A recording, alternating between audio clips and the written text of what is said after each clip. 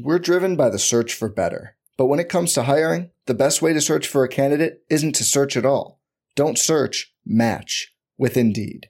Indeed is your matching and hiring platform with over 350 million global monthly visitors, according to Indeed data, and a matching engine that helps you find quality candidates fast. Leveraging over 140 million qualifications and preferences every day, Indeed's matching engine is constantly learning from your preferences. Join more than 3.5 million businesses worldwide that use Indeed to hire great talent fast. And listeners of this show will get a $75 sponsored job credit to get your jobs more visibility at Indeed.com/Blue Wire. Just go to Indeed.com/Blue Wire right now and support our show by saying you heard about Indeed on this podcast. Indeed.com/Blue Wire. Terms and conditions apply. Need to hire? You need Indeed.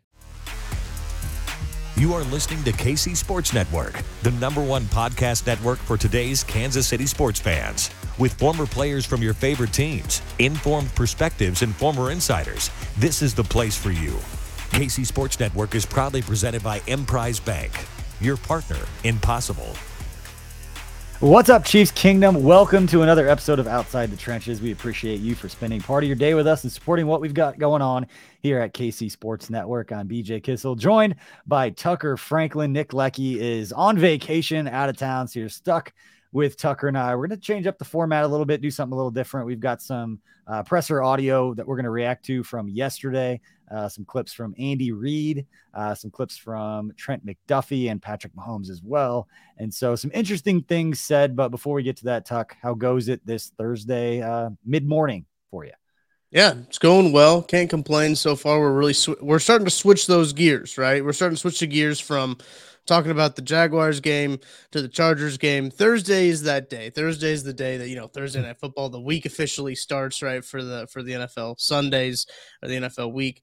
I'm excited to talk about this matchup. Big game coming up. Probably not as big as the NFL would have liked it to be, but still a big game.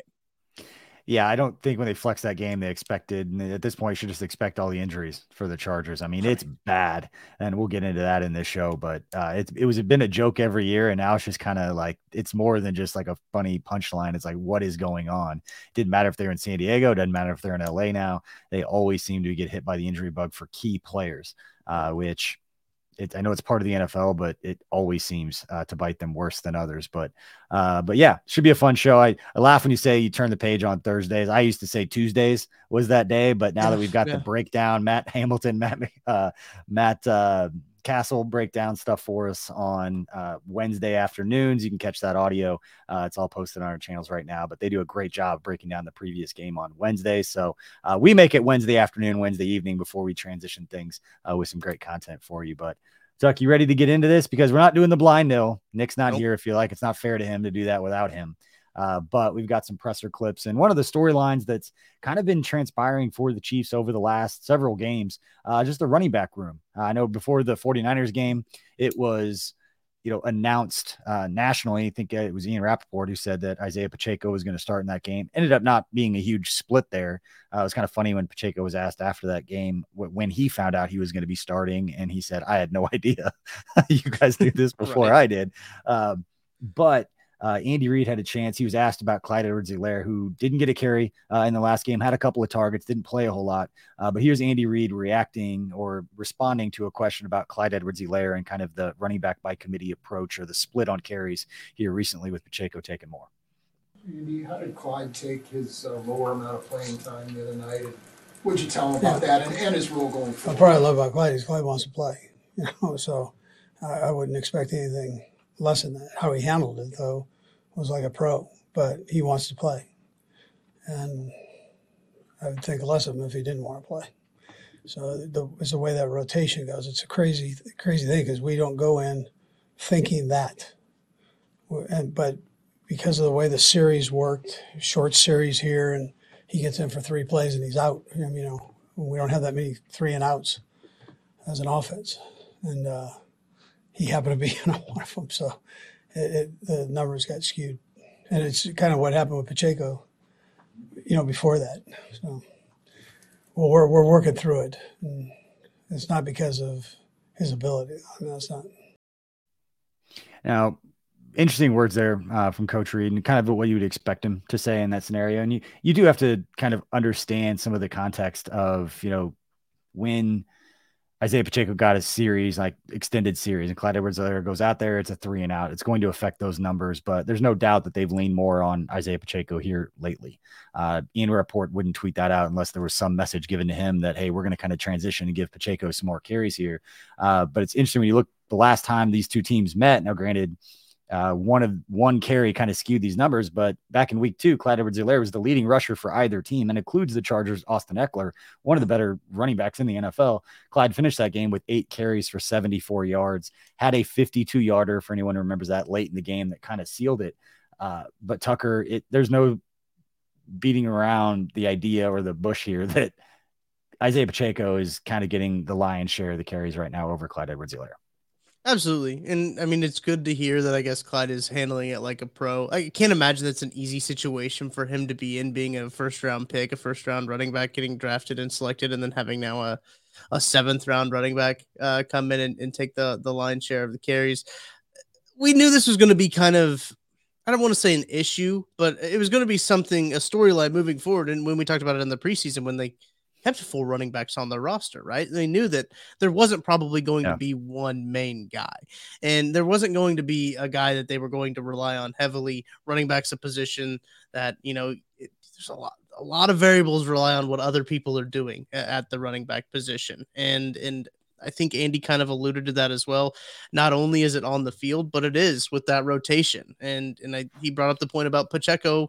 I think last game not having as many carries or not having as many touches as Clyde. So I think it is. I do see what he's saying with the rotation and everything like that. But you're right. It is clear that they want Pacheco to be that guy moving forward.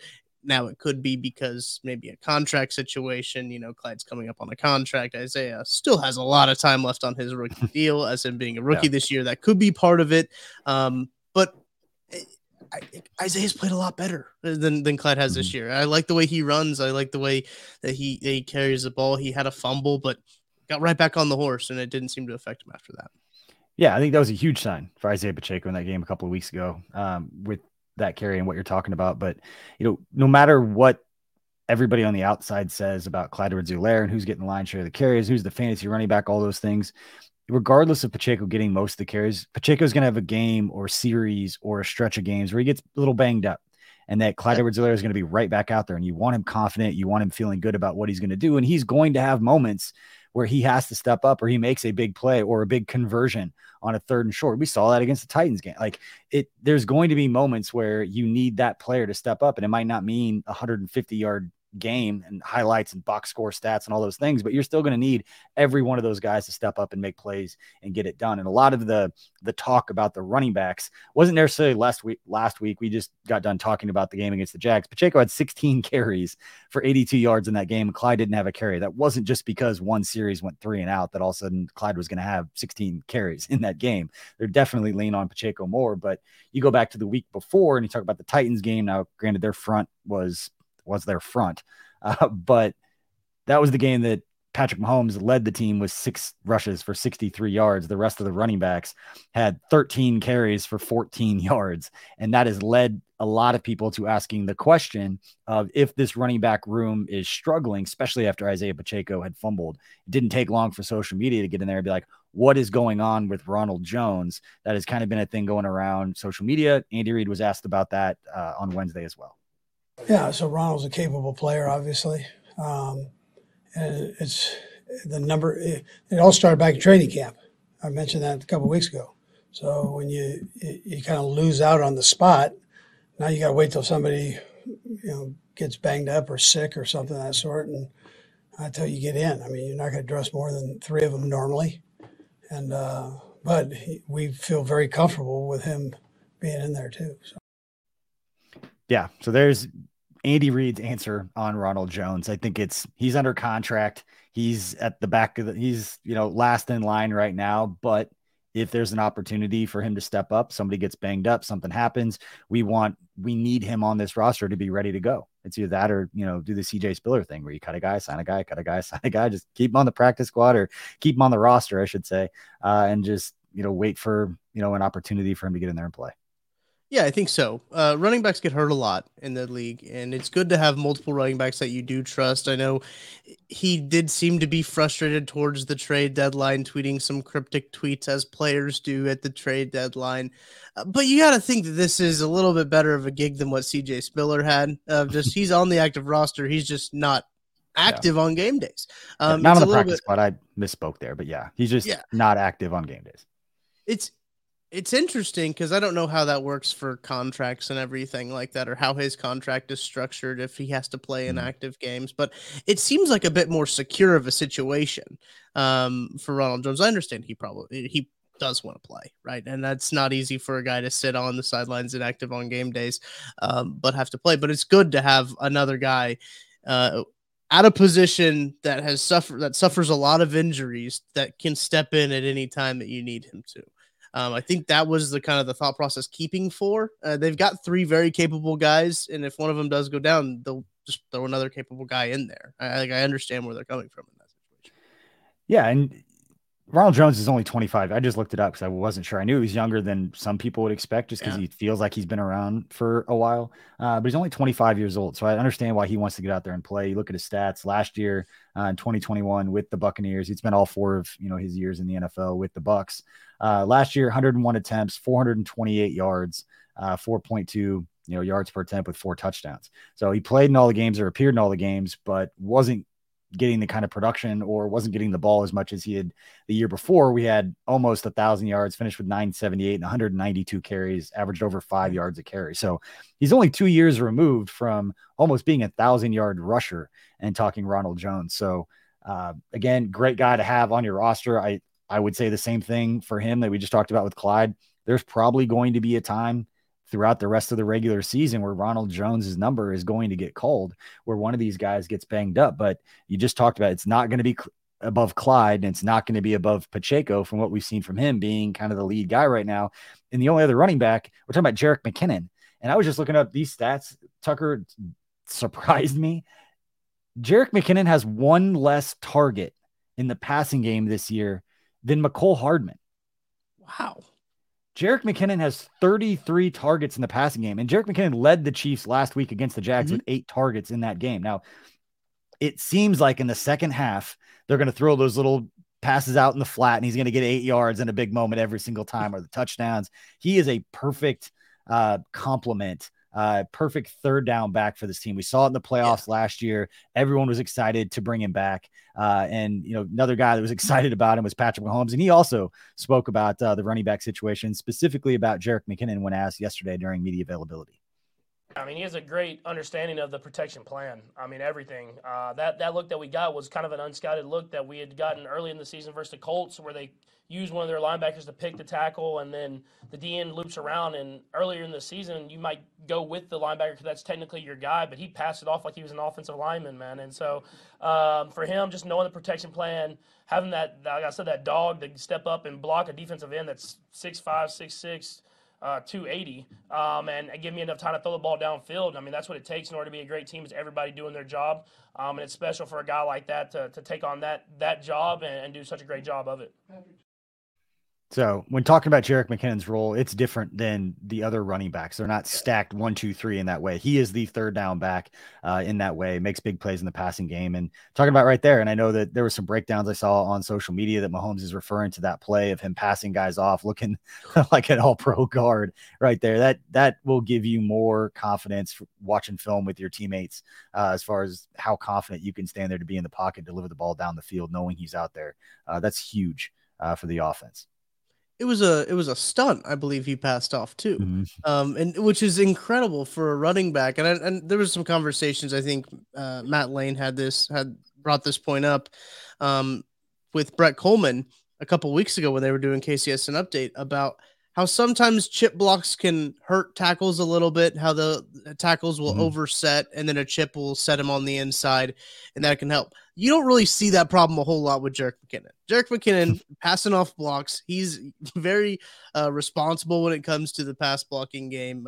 Outside of the one penalty that was iffy on the low block, there's a rule change this year that they're emphasizing about inside the tackle box, outside the tackle box when it comes to those cut blocks like that. outside of that, I mean, I don't think you can complain about Jerick McKinnon's pass blocking. And I think when we talked about Jerick McKinnon coming to Kansas City, that was a big thing, right? Because Clyde doesn't pass block a whole lot as a running back. Pacheco loves to get his nose dirty in the pass blocking game. When we talked to him in Vegas, he said his favorite play in college was a pass pro rep. So that's always you love to see.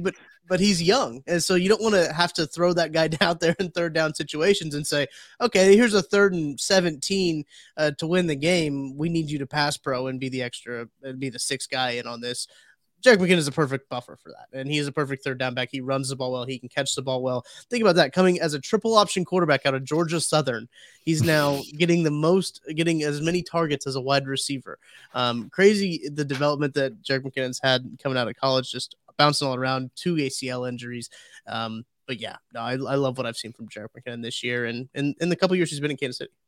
All right, so let's put a bow on the running back discussion. And the reason why it's obviously they were asked about it during media availability, thought the answers were interesting, wanted to react to those, but also looking at this game against the Chargers. Now, I'm going to put this disclaimer up because this has been a thing for Andy Reid. We talked about it on a couple of the shows this week. We have talked about him going back to Philly this is an obvious time where we're going to see Andy Reid run the ball a lot more, and it rarely ever happens. And when it does, it kind of comes out of nowhere. But when you look at this Chargers defense right now, and different than what they were, and we joked about the injuries before, but they just this week put 2 more defensive linemen on injured reserve with Atito Agbanania. I'm going to butcher that name every time I try to say it. So it's a tough one. Agbanania and Christian Covington going on injured reserve this week. They had already lost Joey Bosa and Austin Johnson, and they cut Jerry Tillery, their former first-round pick. So if there's an opportunity, and I'm kind of combining things. I'm combining the obvious, all of the injuries for the Chargers, and what Chiefs offensive coordinator Eric Bieniemy said a couple of weeks ago with, you can't get better at the running game unless you run the damn football. He didn't say damn, and I'm paraphrasing it, but that's basically what he said. You can't get better at it unless you go do it. If there's an opportunity for the Chiefs to go run the football and to try to get right with the Chiefs running game and those guys up front in the offensive line, this could be a game where the message all week is, hey, big boys, like up front, like we're going to get after it with you guys on this turf field, which we'll get to in a minute. But we're going to run the ball down their throat because we're talking about 2nd, 3rd string guys in some cases outside of Khalil Mack. They're going to be out there. They're signing guys off practice squads from the Browns who are probably going to play in this game. Maybe that means they're just going to get Patrick Mahomes more time to throw the ball. The first matchup wasn't like they were lighting it up statistically. Travis Kelce was the leading receiver with 5 catches for 51 yards. And that was when they were fully healthy, obviously. But this could be a game where the Chiefs running backs in that running room really gets it going, which is why it's interesting that they were talking and the media was asking about the running back situation. I could see that happening this week, Tuck. Absolutely. And I kind of talked about this a little bit with Ryan Tracy on KCSN Update for Thursday. What's the Chargers defense going to do? I mean, they have Derwin James. Do they bring him up to try to stop the run? Once they bring him up to try to stop the run, it's over at that point. And then you also have to factor Kadarius Toney into this whole thing of like, okay, how does he get into Kadarius Toney? Who's going to cover Travis Kelce? There's a lot that I don't think that the Chargers defense can cover, right? Offensive scheming, offensive like game planning is about putting defenses in conflict. There's going to be a lot of conflict, I think, for this Chargers defense when you talk about the backups playing on their defensive line. I do think the Chiefs really do need to assert their dominance and run the ball and just kind of run right is what I know that the Titans say that a lot. Run right, run left was with Taylor Lewan, but it's going to be interesting to see too. Andrew Wiley dealing with that elbow issue. Is he going to come back? Who's going to play? Prince played very well in his absence. Prince Teke-Wanogho. So be interested to see kind of how he develops. Looking at the injury report from there, Andrew Wiley was a full participant. So on Wednesday, which is a good sign on a Wednesday practice being a full participant. Andy Reid said he had a brace on. So I think that's going to be a big factor in kind of how they play. They should, we say this with asterisks around it, right? Make it an italic. I'm saying this in italics. They should run the football. We all know once we expect the Chiefs to run the football, they probably won't. It could be one of those games where they get up like 24-0, right? 24-0 early, and then they try to run the football. Andy Reid takes foot off the gas, run the football a little bit that way. I think that would be how I would like to see this game develop pretty much. Hey, sorry to interrupt, but I have to tell you about some of these strange tall boys of beer that you might see in the bottled water section of your favorite store. Well, it's not actually beer. It's a liquid mountain spring water company from the Alps, and it's called Liquid Death. And you might be wondering, Tucker, why is it called Liquid Death? Well, let me tell you, it's because they'll brutally murder your thirst. That's right. Not only are they going to brutally murder your thirst, they are going to brutally murder plastic pollution in the process. It's wonderful with their infinitely recyclable aluminum cans. They also donate 10% of their proceeds from every can sold to help kill plastic pollution. It's great. They've got 4 flavors. They have regular sparkling water. They've got still water, which is the mountain spring water. And they have mango. They have berry flavored. And they also have the one I like here, the severed lime. I'm going to go ahead and crack it on open. And you can get a Liquid Death at your local Target, Walmart, 7-Eleven, or find a Liquid Death retailer near you with their store locator tool at liquiddeath.com/KCSN. That's liquiddeath.com/KCSN. We're driven by the search for better. But when it comes to hiring, the best way to search for a candidate isn't to search at all. Don't search, match with Indeed. Indeed is your matching and hiring platform with over 350 million global monthly visitors, according to Indeed data, and a matching engine that helps you find quality candidates fast. Leveraging over 140 million qualifications and preferences every day, Indeed's matching engine is constantly learning from your preferences. Join more than 3.5 million businesses worldwide that use Indeed to hire great talent fast. And listeners of this show will get a $75 sponsored job credit to get your jobs more visibility at Indeed.com/Blue Wire. Just go to Indeed.com/Blue Wire right now and support our show by saying you heard about Indeed on this podcast. Indeed.com/Blue Wire. Terms and conditions apply. Need to hire? You need Indeed.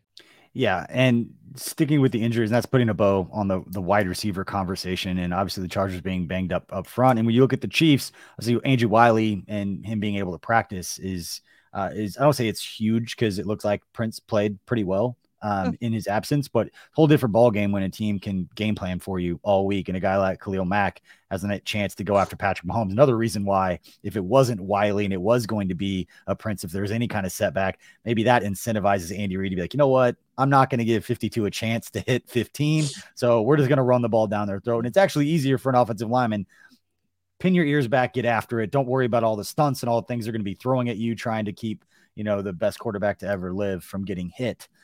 We want to just get after it up front. We feel like we can win up front by just running the football. This could be a game for that. But if the Chiefs, and they're going to be obviously aspects of the passing game, the Chiefs wide receiver room is a little banged up, obviously, right now, too. Juju Smith-Schuster in concussion protocol did not practice on Wednesday, and neither did McCole Hardman with his abdomen/illness. Marquez Valdez-Scantling with an illness did not practice for the Chiefs, and then not a receiver, but Chris Lamont's the other one who did not practice for the Chiefs. So looking at basically 3 heavy contributing wide receivers for the Chiefs, with McCole, Juju, and MVS not practicing for the Chiefs, makes the Kadarius Toney trade that much more important going into this one. But you're looking at guys, depending upon how this plays out, especially with, I would not expect Juju to play, just to put that out there right now. I would be surprised, even if he cleared concussion protocol, when they go into that fencing kind of position, that was scary to watch and not something that I think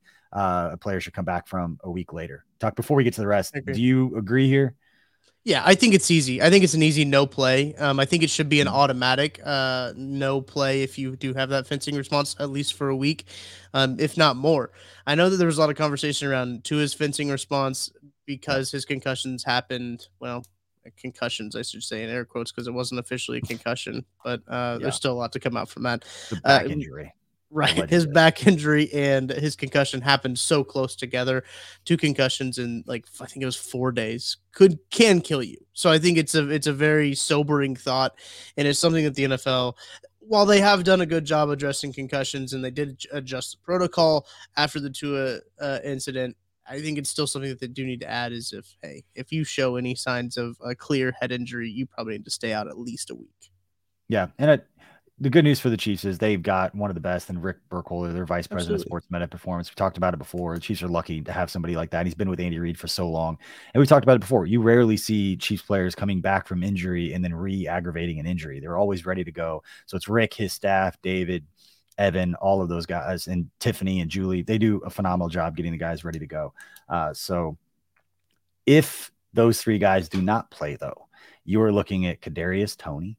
You're looking at Sky Moore, perhaps like a Marcus Kemp coming up. But another guy that Patrick Mahomes was asked about on Wednesday is Justin Watson, the darling from training camp who's been stepping up, making plays. Here's what Patrick Mahomes had to say about Justin Watson on Wednesday. Yeah, I mean, he's made a lot of big catches and big parts in games. He does a great job of blocking. It's crazy. Like at the end in that last game, whenever we had some guys go out there back to back, he was kind of telling guys, "Hey, you go to this position and you take Juju's role, you take Marquez's role," and he knows every position on the football field, and he just wants to go out there and have success. So having guys like that, and I mean like that we have in the whole receiving room now, I think we'll be fine of just going out there and executing the offense. So again, we're connecting dots here. Chargers defensive line banged up, Chiefs wide receivers banged up, right tackle kind of iffy. He's a full participant, but dealing with something. The recipe is here for the Chiefs to run the football. But if they do need to make some big time plays, we've seen from Justin Watson that in big moments, Patrick Mahomes is not afraid to throw it to Justin Watson or Noah Gray or any of these other guys in these high leverage situations if the defense dictates that they get the ball in that scenario. Specifically against the Chargers too. He had that big catch. It's a play that we highlighted a lot on the breakdown. I think we've talked about it twice because we talked about the best plays during the bye week, and it was one of those that the Chiefs schemed up a way to help the pass protection to slow down Bosa and Mack, and with the way that the inside guys released and Justin Watson goes out, makes a great catch. I believe it kind of iced the game for the Chiefs, put them ahead at least. I think in that game. Can't really remember specifically, but it was a big play for Justin Watson. Patrick Mahomes trusted him through the ball deep. I'd be interesting to see the personnel groupings. Maybe the Chiefs run with a little bit more 13 personnel. They throw all of those tight ends out there. Jody Fordson getting healthy again, Noah Gray. So maybe say, okay, we feel a little bit more comfortable with our tight ends. Let's run with, Justin Watson as our one. The damn ball. BJ, I'm not there yet. I'm saying they're still going to figure out ways for Patrick Mahomes to throw the ball. They need to run it, but they're going to throw it 35, 40 times. It's the wide receiver segment. We're still talking about run the damn ball. If there was ever a show that Nick is going to be upset that he missed, it's this one because all the signs are pointing to the Chiefs running the football. Here's one, Tucker. Do you feel that Isaiah Pacheco will get 20 carries in this game? Ooh, if we set an over-under of 20. All right, what's the over-under got to be for you to stall at least a little bit? What about 16? He had 16 last week. 16 is probably good. 16 is probably a good number. I think 20 is high. 16 and a half. Make it 15 and a half, and I'll take the over. I think it's going to be between 16 and 20. Yeah. I think it's going to be closer. I think 20 is too high. I don't think that I don't think Andy Reid will run the ball 20 times. Now, depending on if the Chiefs come out and have like a quarter like they did against the Bucks in, 2021, where they came out and had a historic scoring half of yards and everything like that. I think that could kind of skew things, right? If they get out to such a big lead early, they'll have a lot of carries. But I don't, I'm not better ready. One. Here's a better one. So not just on Pacheco, but just the running back group as a whole. Okay. 21 and a half. That is a good line. And I don't know yet. I'm thinking through this as we do this, whether or not we're going to count like the jet sweeps, like the McColl getting a jet sweeping going, because that's considered a rush, or Patrick Mahomes scrambling. So much man coverage as they're playing sets itself up for. Yeah, Mahomes I don't know a little bit. I don't know if I would count Mahomes carries. I wouldn't. Yeah, those are not designed, but designed runs. Okay. And we'll keep the jet sweeps in there. I don't know how many they're going to do because, Derwin James could shut that stuff down. But Kadarius Toney, and it's an extension. Like it's kind of like running the football, but it's kind of like, you know what, we're still going to get our guys on the outside and try to make a big play. Right. But we'll count those 21 and a half carries for the Chiefs in this game, not including Mahomes scrambles. I'm curious to how many plays they ran the last time they played the Chargers. Probably like around 70 something, right? So I'll go with the over. I'll feel optimistic. Chiefs ran 54 plays last time. Okay, so they're in 54 plays against the Chargers. So you're saying that they're gonna run 20, so 22 would be the over, 22 run plays to 30 something. 30 something, 32 pass plays. Yeah, I'll take that. I'll take the over. Mm-hmm. Yeah, I'll take the over. I think it might not be like all of a sudden they come out and run the ball 25, 30 times and it's a 50-50 split, but I definitely think that percentage will be higher or more skewed towards running the ball than we've seen so far this season. So wish I had those numbers in front of me of what the closest has been. Some of those get skewed if they're up by a lot and they start running the football a lot at the end. Right. Kind of like what we just talked about with Clyde, having the 74 yards on 8 carries. One of those was a 52-yard carry. Can't always take those out because those big plays tend to happen and those have to be counted over the long period. But let's flip to the Chargers side, talking about their receivers being a little banged up as well. I saw this stat on social media and I apologize. I don't remember exactly who put it out there, but Keenan Allen and Mike Williams, the two top receiving targets for the Chargers, have only played 60 minutes together so far this season because they've both been pretty banged up and injured at the same time. So 60 minutes combined, they've been on the field together. And it looks like, at least for Mike Williams, I saw a tweet from Lindsey Theory, I believe, covers the Chargers, said that when they asked if he was going to play, he said maybe with a big smile on his face. So basically saying like he's going to play. Keenan Allen, maybe be a little bit different. He tried to come back and got re-aggravated and said, I'm not coming back till I can play a full game. I'm not going to put him on a snap count because it didn't work last time they tried to do that, which was, I think, 3 weeks ago. And then he'd been out the last couple of weeks. So they're banged up. What does that do for the Chiefs defense and these young DBs, Tuck?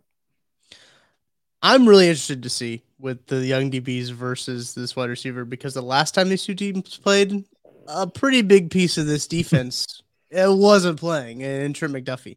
So I'm excited to see what Trent McDuffie can do. Mike Williams is kind of everything that Trent McDuffie isn't, right? When you talk about a long guy who's kind of tall, Trent McDuffie's a little shorter arms. I don't think that will be the matchup, right? I think L'Jarius Sneed obviously will go with Mike Williams, but if Keenan Allen comes back, I'm very interested to see how Trent McDuffie covers that, how Joshua Williams, how Jalen Watson cover those guys, because that secondary's been playing well. Those rookies have been playing well. This is a test with a banged up line. I think Josh Palmer's also banged up a little bit. One of their like number 3 or number 4 wide receivers. DeAndre Carter. Yeah. DeAndre Carter. Okay. So it's hard. It's going to be hard to take anything from this game, right? Because they are so banged up, but I am excited to see what Trent McDuffie can do in a divisional game. And maybe this is the game he gets a goal line interception, right? Because it's he's due. Listen, we can make excuses about the injuries and sometimes there's things you control. Sometimes there's things that you can't, but Rick Burkholz, like I bring Rick into it again, but like Rick and his staff, like they're very much a part of the football organization. They help with wins and losses, getting these guys healthy and back out on the field. And so the players aren't the only ones winning these championships. The coaches win these championships. The support staff helps win these championships and being the reason why the Chiefs are so successful. You have to include the support staff and all those people behind the scenes that might not be the ones scoring touchdowns, but they're the ones taking care of the guys that are scoring the touchdowns and getting them on the field and make sure when they're injured, they get them healthy and they get them back out there. They're very much a part of this. They get a Super Bowl ring just like everybody else. They're at the celebration. They're on the parade, doing all that kind of stuff. So yes, I'm not going to feel bad that the Chargers don't have all their guys because the Chargers would not feel bad if the Chiefs didn't have all their guys. It's just you play the cards that are dealt, and at the end of the day, the best team, best season ends up mattering. But you brought up Trent McDuffie. You didn't obviously play in this last game. It was Jalen Watson, the other young cornerback, who made a big play in this one that we're all going to remember for a very, very long time. But Trent McDuffie actually had a really, really good quote with an answer during his media availability on Wednesday. Let's play that. Talking with all the rookies, especially the Fab Five, I think a big thing that we like to do is just show who we are and prove to everybody that we can do this. I think a cool thing that the rookies have started to do is put a lot more trust and confidence in the vets that they can trust us and that we're able to make plays on the field. So for us, it's fun to be out there with everybody. Like on third downs, we have a package where there's 4 rookies out there. When I look back and see Brian Cook and Jay Watt on the other side and Josh, I'm like, how cool is this that everybody I came with, everybody who's learned the same lingo, we all taught each other, is all out there. I mean, it makes the game so much more fun. The Fab Five, Tucker. I hadn't heard that reference yet for that group, but that is Brian Cook, Josh Williams, Nazeeh Johnson, Jalen Watson, and Trent McDuffie being the 5 rookie draft picks in the secondary for the Chiefs. And I love that quote, Tuck, but the more context that's given to this, Chiefs at times in those dime packages, they're putting 4 rookies out there. This is a defense and a team that is one of the 2 or 3 favorites to win a Super Bowl, number 1 team in the AFC right now. And they took and revamped their secondary and their defense with a lot of young players. And I would say they haven't missed a beat because there's going to be little hiccups. We've seen some of those so far this year, but they're getting it done, still being the best team, reloaded with a completely different group of young guys. They're going to play together for a long time. They're obviously getting along, giving each other nicknames and stuff. This is awesome. I don't know how else to say it. For the ones who work hard to ensure their crew can always go the extra mile, and the ones who get in early so everyone can go home on time, there's Grainger, offering professional-grade supplies backed by product experts so you can quickly and easily find what you need. Plus, you can count on access to a committed team ready to go the extra mile for you. Call, click Grainger.com, or just stop by. Grainger, for the ones who get it done.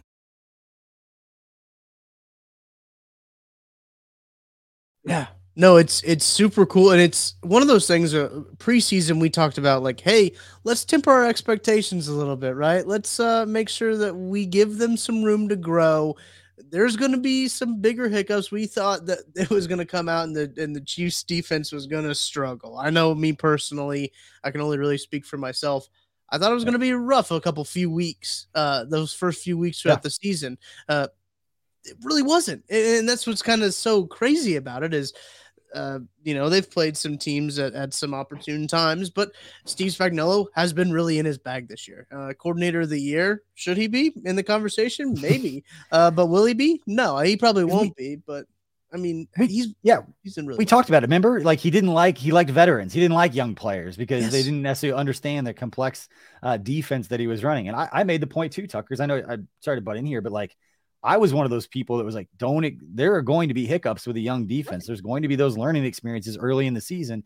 By the time you get to the the last third, I should say, of the season, those guys are going to have so much experience under their belt. They're not going to be thrown a lot of things. There's going to be unscouted looks and things they hadn't seen before, but they're going to get a huge learning curve. So as long as they stay confident and they stay in a learning mode and not I screwed this up and all these people were watching and they're supposed to be the favorites and I'm the one blowing. Like that is not part of this deal at all. They are on the same page. Like McDuffie said they're learning together. They learn the lingo together. And I hadn't heard that yet. I'm sure they're looking around the NFL. There's a lot of coordinators with some teams that have surprisingly been very good. They could be in that conversation. The Chiefs have been pretty consistently good, but for at least here locally, Steve Spagnuolo deserves a ton of credit for how well he has this group playing with so many rookies, to your point. And looking at Justin Herbert, speaking of, expectations of the season, expected Justin Herbert, they're talking MVP consideration. I mean, he was being put in those upper echelon tiers. And I don't know if it's the rib injury that he suffered against the Chiefs that he kind of played through. It's been lingering. You talk to the beat writers and the people down there saying that's still kind of an issue. His last 4 games, only 4 touchdowns with 4 interceptions. They've gone 2-2 over that stretch, whether it's the injury or just he wasn't quite ready to be put on that pedestal consistently. We don't know. But at the end of the day, and I know we've talked about it before, Brett Coleman, who I talk with every Wednesday, big fan of Justin Herbert. He is making throws, and Patrick Mahomes, we don't have that clip, but one of the things he said is that Justin Herbert makes throws that he doesn't think that he could make. And he's going to flash those plays, but he still is making some mistakes and isn't quite the player that a lot of people had projected him to be going into this season. 14 touchdowns and 6 interceptions for Justin Herbert on the season. That ratio is a little bit different than it has been in years past. 38-15 last year, 31-10 in his rookie season as he was kind of thrusted into that role.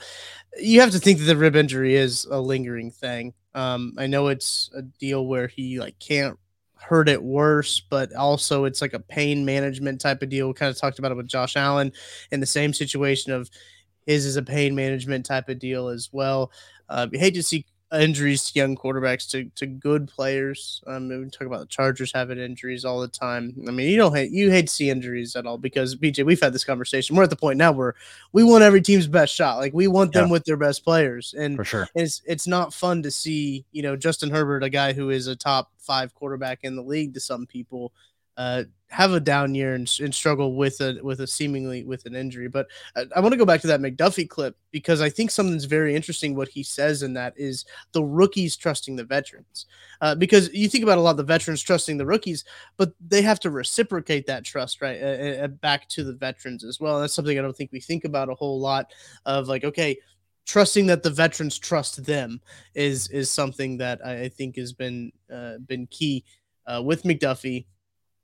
Justin Reed's been a big part of that secondary as well. We don't talk about him a whole lot, which is maybe a good thing that we don't talk about Justin Reed a whole lot. But I think that he's been a very good welcomed addition to that secondary when it comes to the veterans. But yeah, really love what the rookies have shown so far this season in that secondary, and the whole revampedness of the defense is exciting because they do have so many more years together. Yeah, obviously a lot of this has to do. I'm looking at some numbers for Herbert to put a bow on this one as well before we move on to the final segment. But his yards per attempt, 4 weeks ago, last 4 games, it was Denver Broncos 4.2 yards per attempt, Seattle 5.7, Atlanta 5.7, and San Francisco 5.6. And you look at the first 6 games of the season, or excuse me, the first 5 games of the season in comparison, he didn't have a game below 6.7 yards per attempt. And again, Mike Williams, Keenan Allen, who he's throwing the ball to is going to matter. Mike Williams, guy, you just throw the ball up. He's going to go high point it and jump ball over somebody. Chiefs fans have seen that plenty from Mike Williams during their matchups. But it's definitely over the last 4 weeks been something that has been an issue for them. So if Mike Williams is back, expect them to push the ball down the field. But if Mike Williams doesn't play in this game for whatever reason or isn't 100%, that's been kind of the thing. That's not that big play offense that you'd come to expect, especially from a guy with the arm talent that we see from Justin Herbert. But if the Chargers have any chance of winning this game, it is going to be Justin Herbert delivering the ball down the field and keeping up, because they're not going to stop the Chiefs from scoring. They do not. They're too banged up on the defensive side. I don't see a scenario in which the Chargers can win this game and not score at least 26, 27 points. It's going to take at least that many to win this one. To go back to the original point I bring at the top of the show, the Chiefs don't turn the ball over. I don't know, unless it's a special teams thing, whole different discussion we could do an entire podcast on. But in general, if the Chiefs don't turn the ball over, I don't think going possession for possession, the Chargers can keep up with the Chiefs. It's probably an obvious statement at this point and probably case for a lot of the games the Chiefs play, but I just don't see it happening. The line for this game is set at 6. And I don't know if that's enough. 6 points. Yeah, it has. Yeah. So it's at 6 now. I'm looking at kind of some of the trends, and on our friends at DraftKings, you can see kind of the percent of money who's placing more money where. More money are placing it on the Chiefs. 69% of the money is where that's at.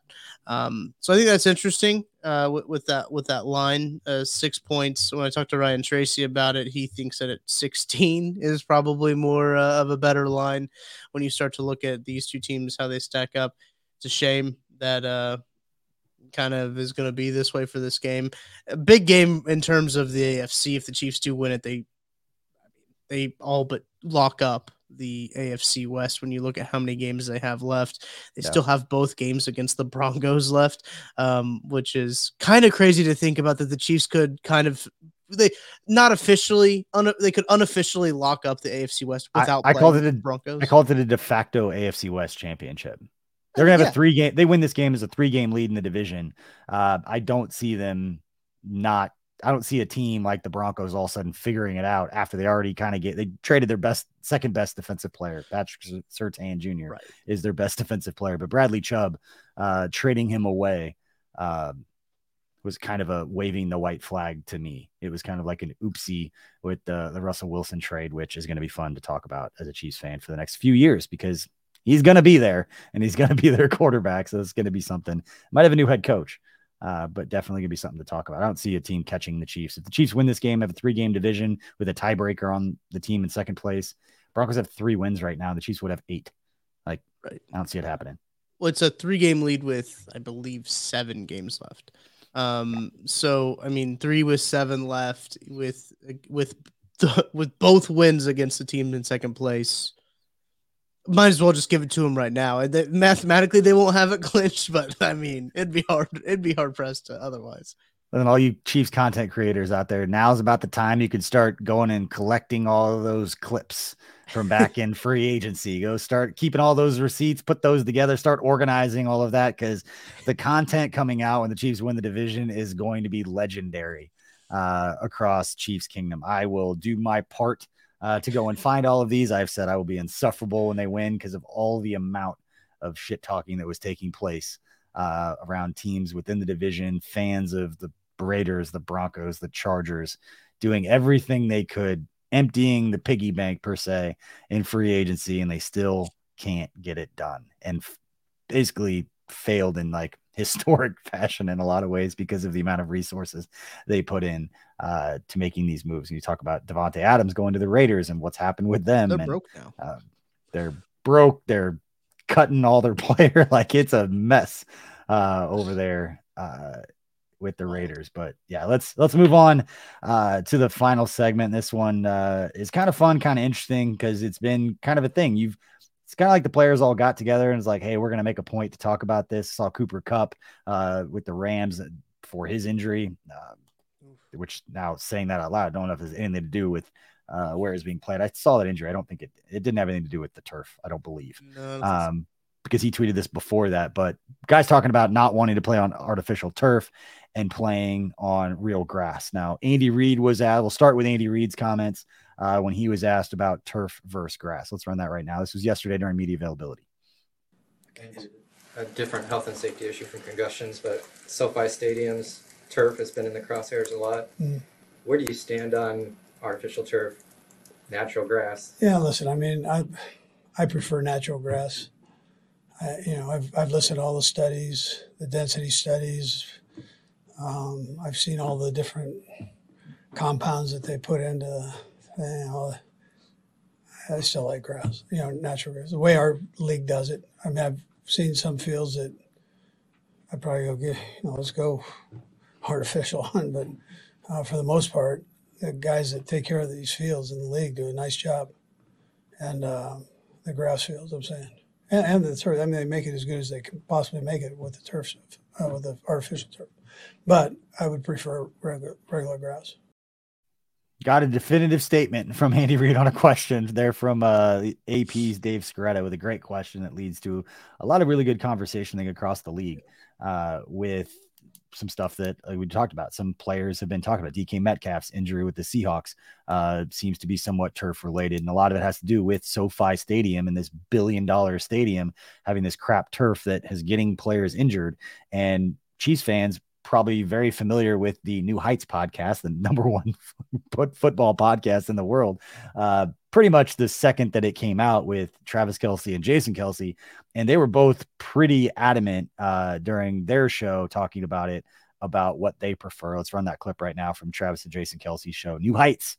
All NFL games should be played on grass fields. Take care of your players, man. It is a joke. I hate playing on turf. I think it's silly. The ground's harder when you hit it. More concussions happen on turf because of how the players' helmets hit the ground. Some cleats grab more. Some cleats sit on top of the turf differently to make it more of an unstable surface, which puts more pressure and strain on your joints. Getting scientific. Okay.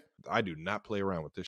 I count every single game preseason, how many games I got on turf, just so I can mentally prepare. I'd rather practice in sleet, snow, thunderstorm with a chance of getting struck by lightning than to run inside on the turf. In college, I loved turf. I preferred turf. High school, I thought turf was the coolest ever. You felt so fast. And then you'd slide on it, and it would rip the entire first layer of your skin off. I just wish that we knew how Travis Kelce really felt about turf. Right. Yeah. No veiled statement from Andy Reid or Travis Kelce there. And the NFLPA was running a campaign on Twitter, #SaferFields. If you follow the NFLPA on Twitter, I'm sure you saw this because I believe it was the Saturday before last Sunday. They were retweeting a bunch of just player tweets that with #SaferFields, just getting it on the timeline. this has been an issue for a long time, right? I believe I saw somebody tweet out that a big reason that Arrowhead has turf now is because of Joe Montana when he came to Kansas City in whatever year that was, 93 maybe. And look at that. That was off the top of the dome. Not a baby. Nate Taylor, friend of KCSN. Our Tuesday guest on KCSN Update put that out there. I've never heard that before until he put that out there. No, I thought that was very interesting that he said, no, I want to play on natural grass.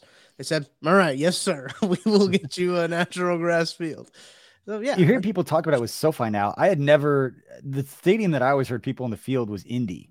That was the one that guys hated playing on. If you remember the game a few years ago where Alex Smith got his head hit and it was going to be a concussion. And they said it was an ear thing, which is a little strange at the time, but like that had everything to do with that turf. I know guys hated playing on that.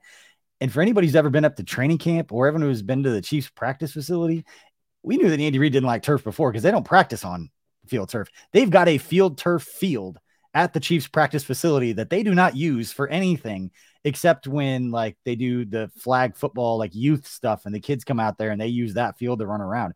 They have grass fields that they practice on, and the other one just kind of sits there. So when the Mitch Holtis walks back and forth on doing his walks, watching practice during OTAs, that's basically Mitch's field at this point. Mitch and the flag football team's field. I used to walk over and like walk back and forth with him talking about whatever we had going on or, storylines, whatever it was. But they have that. And anyone who's ever been up to training camp, they use it for like the Play 60 stuff. The stadium field is turf at Missouri Western. And I think maybe Reed's first year, as before I got there in 2013, they used it for like a night practice once because it set the record for most people at a training camp practice. And that's why I always knew when they keep track of like, when have we had the most people, that it was never going to surpass that because they used the stadium for the one and they've never done it again. The entire time I was with the Chiefs, they never used that field for players because they don't want players running around on turf. And Travis Kelce just explained why. Yeah, it's the point he made was funny of like in high school, you loved turf. Like you loved playing on turf in high school. You're like, this is the coolest thing ever. But like after you play that game on turf, you're like, that wasn't actually very fun. Now I've got burns on my stuff. I was an offensive lineman, right? I was cutting people and my jersey was popping up and I've got burns all over my stomach because I'm cutting people. So it's like, yeah, it's cool in practice, but like, it's not really that fun to play on. Like and then you got the turf pellets everywhere.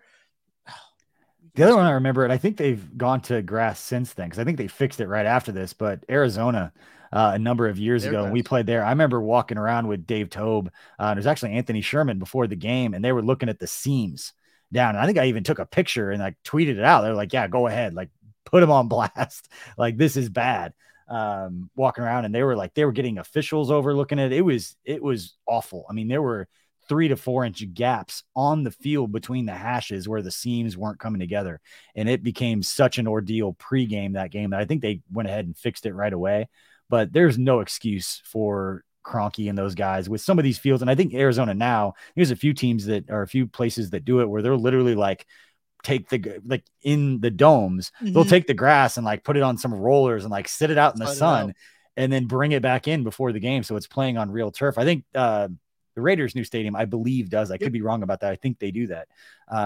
But for Kroenke in a $1 billion stadium, knowing that maybe it's a few 100,000, whatever it is, I'm just making numbers up, but they've got to take it. To Kelsey's point, take care of your players. And it's a horrible look for the NFL and all the money that they're making, that these kinds of storylines and players will come out and speak very openly about, take care of us. Like, this is bad.